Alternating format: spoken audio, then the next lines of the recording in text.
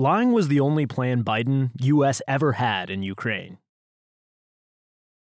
After nearly 2 years of pretending victory was coming, the president and a senior advisor finally admit the reality of Ukraine's dilemma. On the hawks who cried wolf. A series of remarkable events with enormous consequences for Ukraine tumbled in rapid succession this week, lifting the veil on years of untrammeled and proud, yet ultimately purposeless and sociopathic, lying by the Biden administration and the Pentagon about the war there. First, ahead of a crucial vote on military aid to both Ukraine and Israel Wednesday, Joe Biden went on TV to denounce Republicans for threatening to halt the $110 billion national security package. GOP leaders had told the White House they wouldn't support the bill without border sealing assurances of the type they knew Democrats wouldn't accept.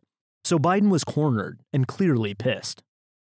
I snapped wide open as the, surely fantastic, drugs aides must pump in by the gallon before public appearances kicked in. Biden went off. Republicans think they can get everything they want without any bipartisan compromise, he snapped. And now they're willing to literally kneecap Ukraine on the battlefield and damage our national security in the process.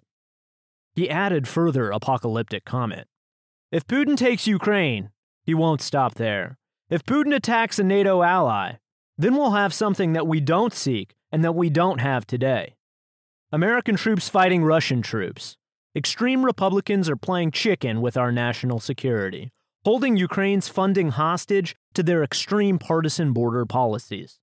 Seconds later, the commander-in-chief shifted gears to note he was of course very willing to play that game of chicken. I've made it clear that we need Congress to make changes to fix what is a broken immigration system, because we all know it's broken.